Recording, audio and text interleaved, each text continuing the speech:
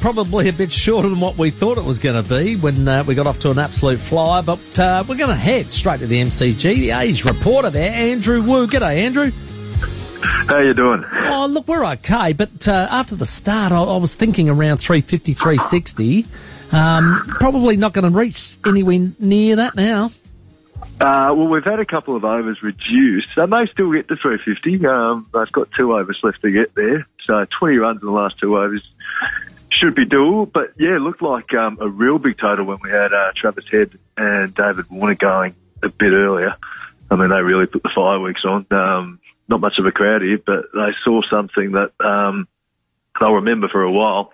269-run stand puts them, I think that's the 9th highest in all one-day international cricket. So it was an awesome start, wasn't it? I mean, I tell you what, both of them were flashing at everything, weren't they? My heart was in my mouth for the first couple of overs. Oh, well, that's the way Travis Head plays his cricket, isn't it? I mean, he flashes and flashes hard, and I think it's the right format for him. 50-over cricket gives them, especially at the top of the order. We saw the way he played last summer, and he plays with that sort of attitude, 50-over cricket as well. So he's flying. I mean, remarkably, their partnership today is not actually their highest. They put 284 a few years ago in Adelaide against Pakistan. So, I mean, these two have, it's a very promising start to their time as openers. 152 off 130, Trav. Davey Warner, 106 off 102. Steve Smith, I'm back, baby. Is he back? He's out. Did he hit that one, Andrew, just now? Oh, it's hard to tell. Well, they reviewed it, and it was, okay. I think he left before they even he did. finished. So, I mean, really wasn't set up for him today, was it? He only had about 10 overs to come in and have a hit. It was more a T20 setup. But, I'm looking forward to seeing Steve Smith back this summer. I think we might be turning the clock back a couple of years. Okay, and you can see that in him, can you? Oh, he's changed around with his technique. I mean, after the Ashes in 2019, we all saw what he did there. And people are thinking, he's lost a little bit. But I had a look at the numbers. I think he's still averaging about 44, 45 in that period. And there's, every single international cricketer would probably take that as an average. And this is Steve Smith off, out of form, as we'd say it. Yeah. So Hazelwood missed the first, Cummins missed the second, Starkey's now missed the third. There's a rotation there because there's a big summer ahead, and they're our 3 quicks in the test, Andrew. So did we see that coming?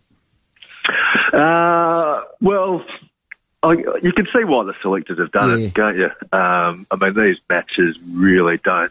I mean, let's face it, they're glorified World Cup warm-ups that have international status. So if you're thinking from the cricket department's point of view, you can fully understand it. If you're thinking from the marketer's point of view, it doesn't say much about international cricket, does it? Hence the crowd. Well, exactly. I think there wouldn't be many more than 10,000. Oh, wow. And it's hard to get the punters through the turnstiles if, the players themselves, don't seem like they care all that much about the game. But, I mean, I'm sure they do care about it, but, what I mean in terms of if you're rotating players, that's right. It doesn't say much. Well, Mitch Stark has actually said he doesn't believe that everybody can play all 3 formats. Oh, I would tend to agree with him, I think. And England have done that, Andrew, haven't they? They've really rotated their list.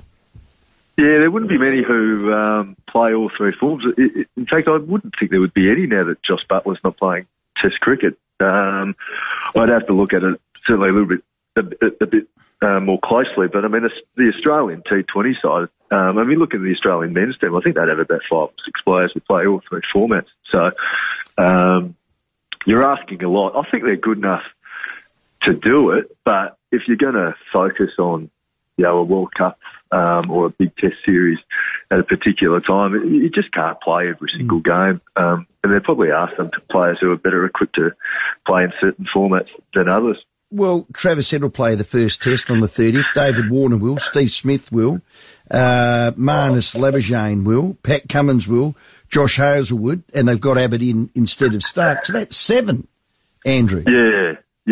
And when you stretch it through the T20s, I guess you could say, the depth in Australian cricket's probably not as great as That's it what it once says. was. That's what it says. Because I mean, the T20 World Cup, they didn't perform all that well, but I couldn't really say there were 4 or 5 unlucky players who weren't in that squad who should have been. So, but anyway, we'll see how the Test team performs over the summer. I expect them to perform very well, and I think their big challenge is coming next year overseas in India and England. Okay, 4 for 341. One more over to go. Andrew, the Age reporter, our guest. We've had a few rain delays. What's the forecast from here in through the night? Oh, I'd be expecting more of the same. I think you can, as you know, with Melbourne weather, it can be raining 1 minute and then the sun could be out 20 minutes later, and we'll probably have I won't have the sun coming out at night, but I think I'd be expecting another delay or two, but we should get a full game in tonight. So I just don't think there'll be too many more people turning up. Yeah, don't want to get beat by the DLS, do we? Andrew, the sun won't be coming out tonight, mate. Just between you and I, big fella. That's a ripper. Well done. Hey, thanks for your time. You're a gun. No worries. Anytime. The Age reporter, Andrew Wu. He's a ripper.